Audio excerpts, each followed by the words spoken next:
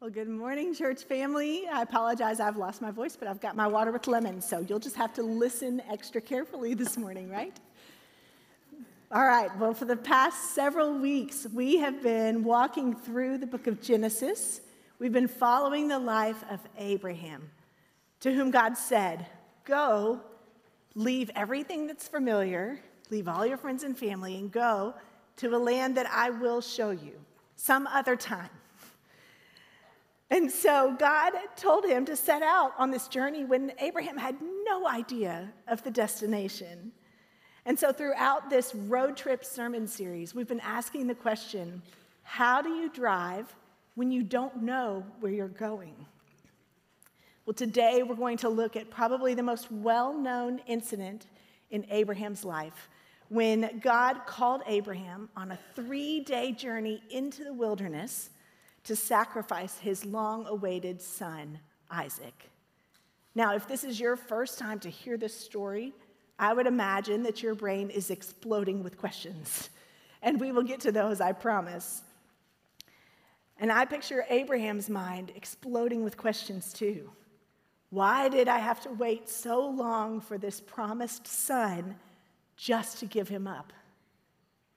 Does God keep his promises?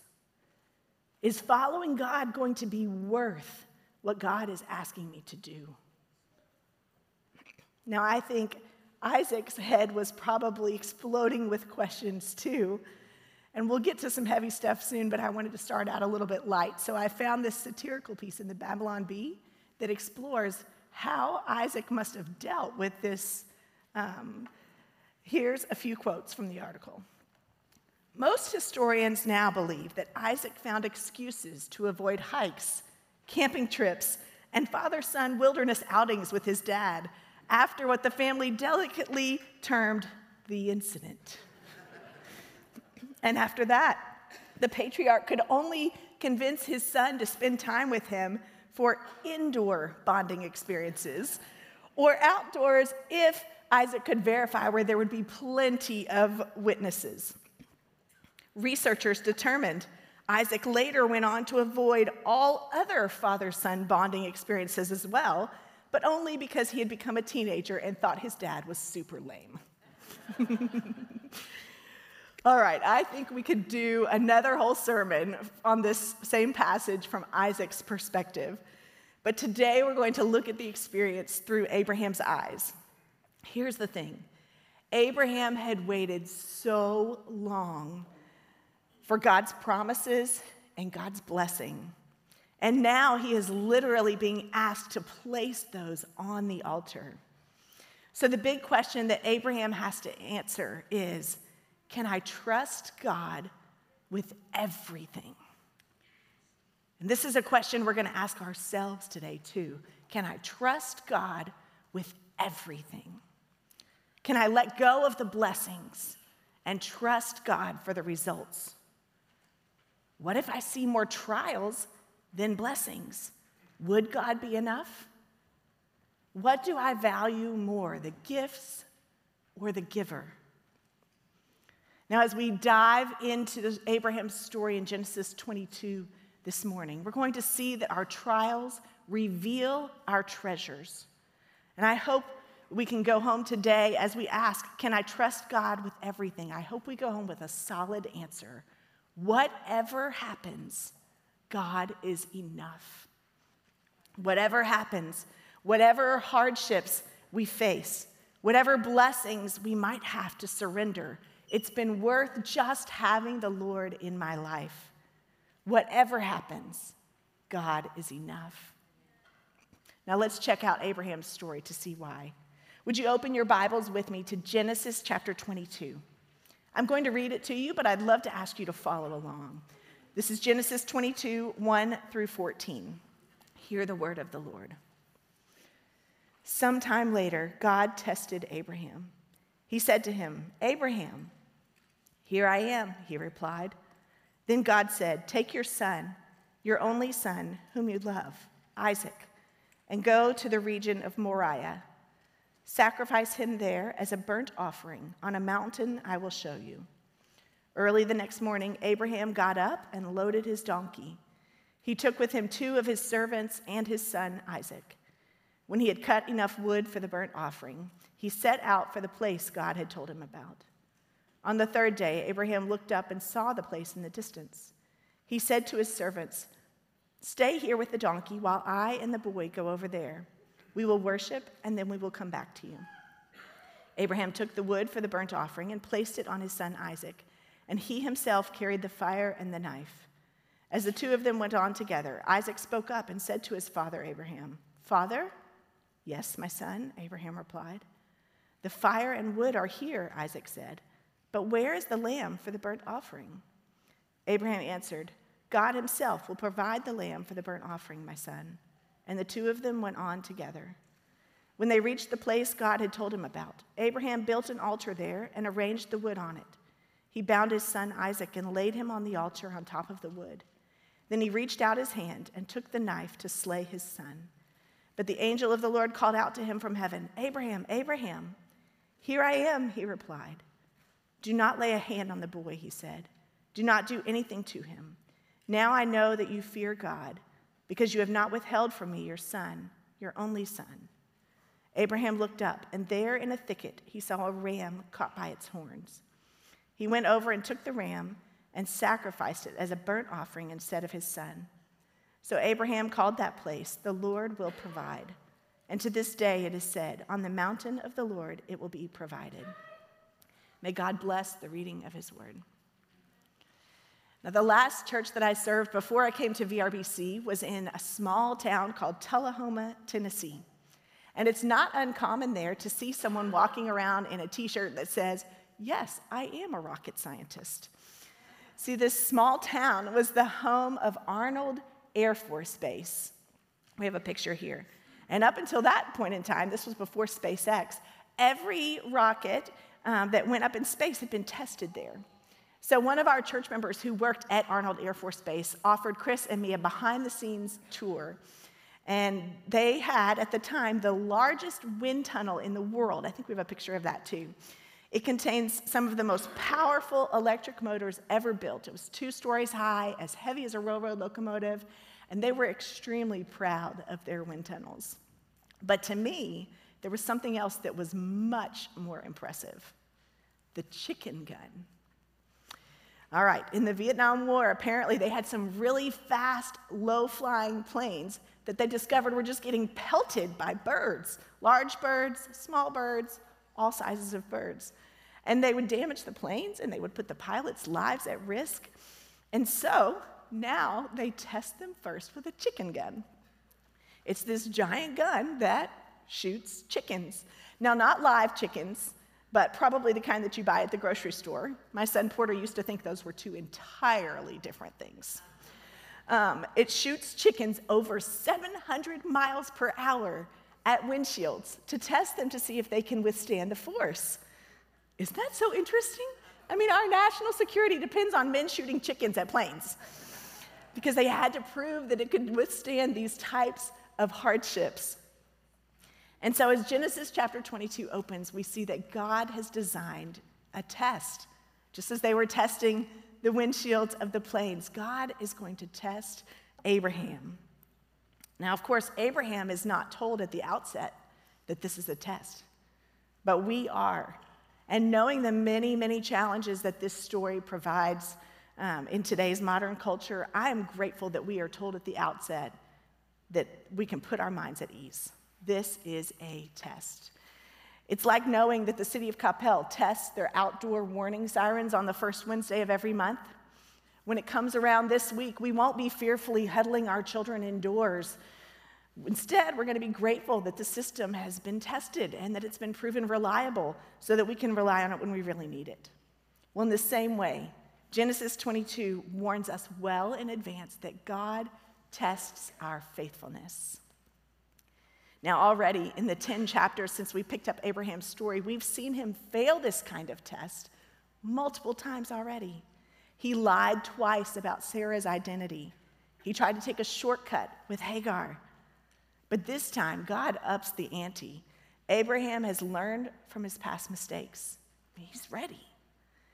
So we can tell from the very first verse of Genesis 22 that Abraham has now established an intimate friendship with God. God calls Abraham by name. And Abraham hears. That's no small feat. And Abraham responds. And do you notice the beginning and ending of what God says to Abraham here? It's just like God's original call to Abraham in Genesis chapter 12. Go to a place I will show you. This is a test of our faithfulness to say yes in advance to God saying, go, I'll show you later. And do you see how Abraham responds? Now, parents call out teenagers' names and they don't even look up from their phone or video game, right? The most you get is a distracted, yeah. But Abraham, he responds with this ready attentiveness to God's call. Here I am. It's almost like Abraham is giving a willing yes, sir, before he even hears the command. And the test he's about to receive is no easy one. God is showing what will truly be required of Abraham if he's going to father a nation that will bless the world. Now, the first part of Abraham's test is this: God requires full surrender. If you're taking notes, full surrender. When what God asks of Abraham is unthinkable, repulsive, cruel, right? As a mother, this is a really hard story for me to accept. Now, if I try to place myself and my child in the story, I begin to ask some really hard questions about the character of God. So let's get some of those cleared out of the way before we get too deep into it. First of all, our culture is radically different from Abraham's. Child sacrifice was common among the pagan religions that surrounded him. It was a way of appeasing the gods. And so maybe this is what Abraham assumed God was like. All Abraham knew about God was God's direct revelation to him. He didn't have the scriptures. He didn't have the 10 Commandments that tell us God shall not kill. And so although Abraham certainly would have grieved the command to sacrifice his son, it would not have been as shocking as it is to us today. Now, the fact that God will come back and prevent Abraham from completing the sacrifice shows definitively that God values human life. Our children's lives from birth all the way until their last breath matter to God. God is pro-life from womb to tomb. Now, the second thing we want to address up front is that we naturally focus on the unimaginable sorrow of losing a child. To any parent, that alone would be an unspeakable tragedy. And naturally, our minds focus on that because it's so painful and so personal. However, the writer wants us to think of something else. In ancient culture, they followed the law that the firstborn child would inherit all of the parent's land and estate. And then the firstborn child would take care of the rest of the family. But I like how Tim Keller explains this. Throughout the law of Genesis, we see God undermining this law. He dealt with Abel, not Cain. Isaac, not Ishmael. He'll deal with Jacob, not Esau. Now, all ancient cultures, they look to the firstborn to be the savior of the family. But God contradicts that. God says, the firstborn is mine. The firstborn cattle is sacrificed to God. The firstborn fruits are sacrificed.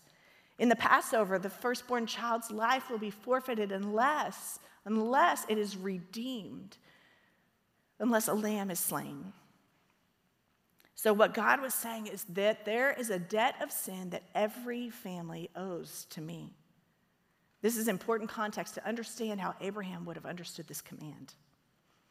Now, the third thing to remember is that Isaac is no ordinary child.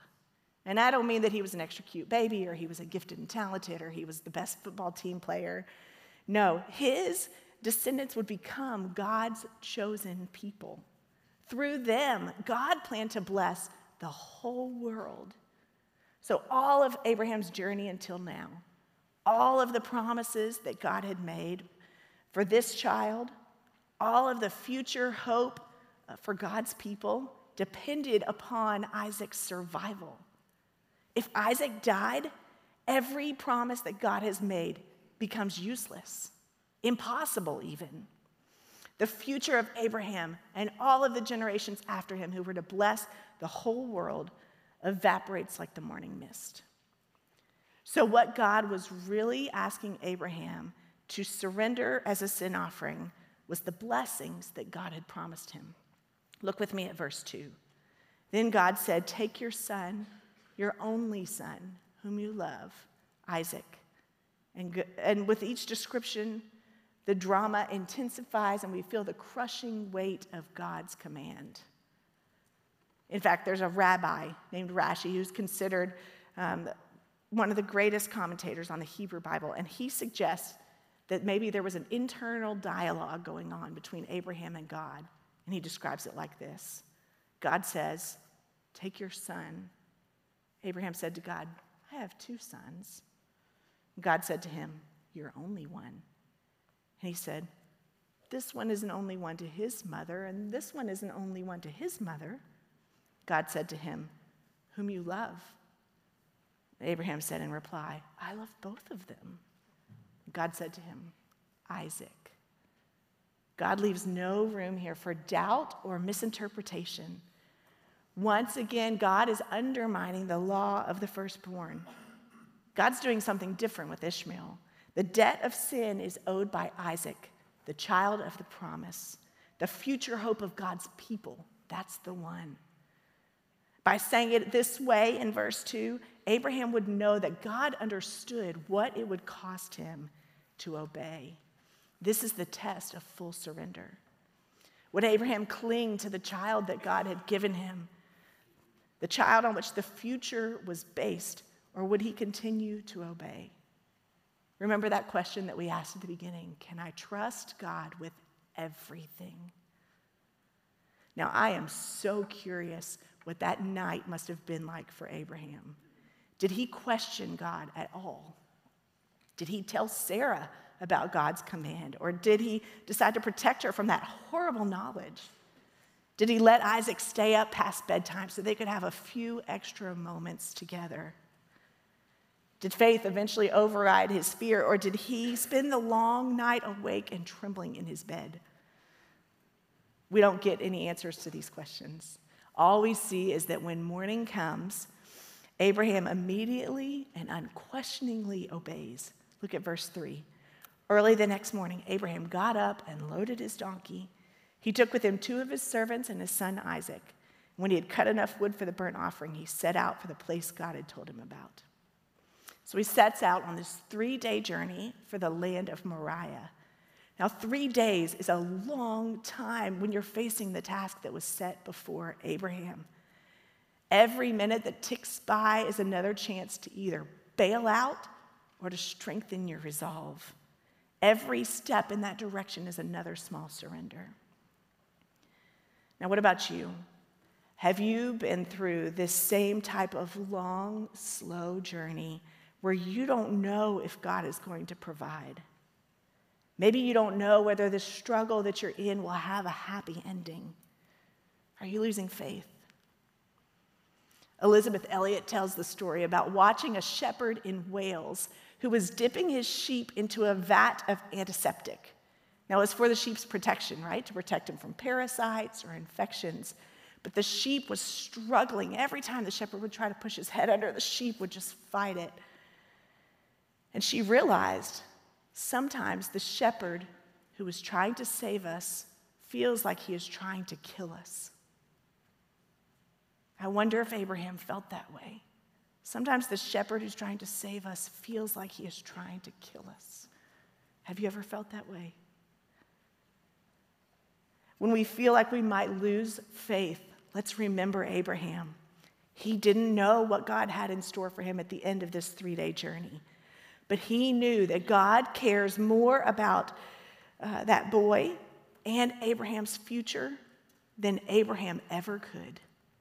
And so he surrendered to God's plan, knowing that God is good and faithful and that God's plan is the best. I imagine with every step of that 3-day journey, Abraham was just repeating, whatever happens, God is enough. Whatever happens, God is enough. But the test is not over. God's going to test Abraham in one more area. God also requires Abraham's full trust. So after 3 excruciatingly long days of travel, probably the longest 3 days of Abraham's life, the dreaded moment has arrived. Look at verse 5. He said to his servants, "Stay here with the donkey while I and the boy go over there. We will worship, and then we will come back to you." Now, when I first read this verse, I thought Abraham was being deceptive. Let's just call it like it is. I thought he was a big fat liar. He just didn't want to tell his servants or his son the terrible thing that he was about to do. So he lied and said it was worship. But as I thought about all of Abraham's words and actions over the next few verses, I realized that Abraham truly meant exactly what he said. He couldn't have understood what God was doing or why it had to happen this way. But he trusted fully in God's goodness and faithfulness. He had seen God do the impossible before, and he showed full confidence that God could do the impossible again. And with that kind of trust in God's character, his natural response was to worship. Abraham can say with all sincerity and certainty, "We will come back." See, he had 2 irreconcilable truths in mind. One, Abraham knew that God had planned the future around Isaac. And 2, God was asking him to sacrifice Isaac. He didn't know how God was going to work it out, but he knew that God would. And as we learned a few weeks ago, it's best to let God's plan unfold rather than trying to work it out on our own. So he left the how and the why to God. Now, Scripture tells us there's 2 possibilities that Abraham probably had in mind. For the first one, looking at verse 8, Isaac has just spoken up for the first time. Now, think about this. Isaac is probably a teenager. He's young, he's strong. Abraham is well over 100, right? If Isaac smelled any kind of trouble, Isaac could outrun him, outwit him, even just push him over, right? But he doesn't. He's heard Abraham's stories throughout the years, and he's seen Abraham's faith. So Isaac is in sync with Abraham and with the God, his relationship with God. So Abraham assures Isaac, "God himself will provide the lamb for the burnt offering, my son." And the 2 of them went on together. Now, at every moment in the next few verses, I find myself holding my breath. Do you hold your breath too? I'm holding my breath, waiting for God to interrupt this terrible sequence of events. They arrived at the place. Abraham built the altar. He arranged the wood. He bound his son, Isaac, whom we have to assume didn't resist. He laid him on top of the wood. He reaches out his hand and he grabs the butcher knife. How has he gotten all the way to this point? How is he not completely freaked out? The book of Hebrews tells us that Abraham assumed God was able to raise Isaac from the dead. But whether Abraham expected God to stop him at the very last instant or to reverse the deed once it was done, he was determined to fully follow through with trusting and obeying God. So before we resolve this tension, before we stop holding our breath, let's once again pause to reflect upon our own situation. With Abraham's knife held in midair, we can ask ourselves this question: what am I holding on to? If I think about those things that mean the most to me, is my grip too tight? Is there anything about which I say to God, "This is mine"? Your heart says, "I have to have this to be happy. I have to have this to feel important. I have to have this to have meaning in my life." Maybe it's my child's future, or a comfortable lifestyle, or job security, or a particular relationship. Do I love any of these things more than God? Can I trust God with everything? We have a natural tendency to hold on tightly to God's blessings. But when we focus too much on the blessing itself, we miss the source of the blessing. God says, all you have to have is me. Whatever happens, God is enough. I want Abraham's unshakable faith that God is enough. Not God's blessings are enough or God's provision is enough. God is enough, so I can let go of my grip on God's blessings. Abraham demonstrates full trust in a God who stands behind his promises. And so with that trust in God, he is willing to give up all he stands to gain, all he loves, and all he hopes for. He can say, whatever happens, God is enough. And this is a true act of worship, Abraham's willingness to obey without reservation. And now, finally, we can stop holding our breath, because at the last possible moment, God intervenes. As we see from Abraham's happy ending, God provides. The testing is over. God provides full blessing. Abraham has passed the test. Another call comes from heaven, this time with more urgency. Abraham, Abraham! And once again, knife still suspended in midair, Abraham gives his obedient response, here I am. And then in verse 12, do not lay a hand on the boy, he said. Do not do anything to him. Now I know that you fear God, because you have not withheld from me your son, your only son. This phrase, now I know, stands out to me. Doesn't God know everything? Sure, I have to assume that God knows that Abraham would be willing to go through with it. But there's plenty of evidence throughout Scripture that God desires us to act on our faith and worship regardless of the fact that God already knows our hearts. God knows what we need and may already be in the process of providing it, but God asks us to pray anyway. God wants us to praise even when God already knows how we feel. God asks us to express our faith and love. It's the same thing when I ask my son Porter about his day at school. We like to play this game called Two Truths and a Lie to hear all the details about each other's day. Now, the truth is, I have other ways of knowing, right? If it had gone horribly wrong, I would have heard about it from the teacher. And if I wanted all the details, I could have gone to his sister Sophia and asked her about it. But because I treasure the shared conversation, I want to hear it directly from Porter himself. In that same way, God treasures this interaction with us. Even though God already knows everything that's on our hearts, there's a difference between head knowledge and experience. Isn't there? God wants us to declare it and to demonstrate it. It honors God and it pleases God when we prove our love through full surrender and full trust. Now, the good news is that this proof is not one-sided. For all that God requires of us, full surrender and full trust, God provides so much more. God provided the sacrifice for Abraham. A ram appeared in the thicket, and Abraham didn't even have to ask. He knew God had provided the sacrifice. Let me tell you a story. One time at family devotions, Martin Luther was telling this story of Abraham and Isaac to his family. He painted the picture. He said, "Then Abraham bound him and laid him upon the wood. The father raised the knife. The boy bared his throat. If God had slept an instant, the lad would have been dead. I could not have watched." And his wife, Katie, was aghast. "I cannot believe it," she said. "God would not have treated his son like that."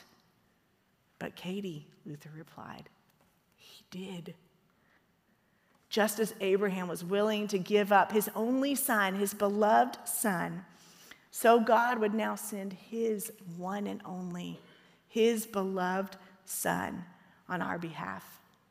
Just as Isaac carried the wood for his own sacrifice up the mountain of Moriah, Jesus would carry the wood of the cross upon his back up the hill of Golgotha. But here's the all-important difference. As God's only beloved son hangs there on the cross, if we hold our breath to wait for intervention, for the voice from heaven to stop the sacrifice, we're going to be holding our breath forever. The sacrifice was the intervention. God the Father did not withhold his only son. The Apostle Paul says this in Romans 8:32, "He who did not spare his own son, but gave him up for us all, how will he not also, along with him, graciously give us all things?" Out of his great grace and love for us, God did the impossible. Oh, I messed that up. Hang on.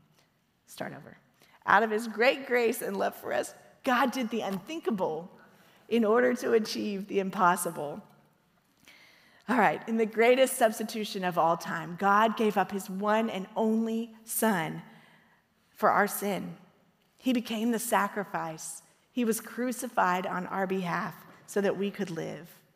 And in a final triumph over death and a final promise of blessing to those of us who would follow after Jesus, after 3 long days of waiting, God brought Jesus back from the dead. So now we can have a relationship with God here in this life and in the eternity to come, and nothing can separate us from that unconditional love. So can I trust God with everything? God asks for full surrender and full trust.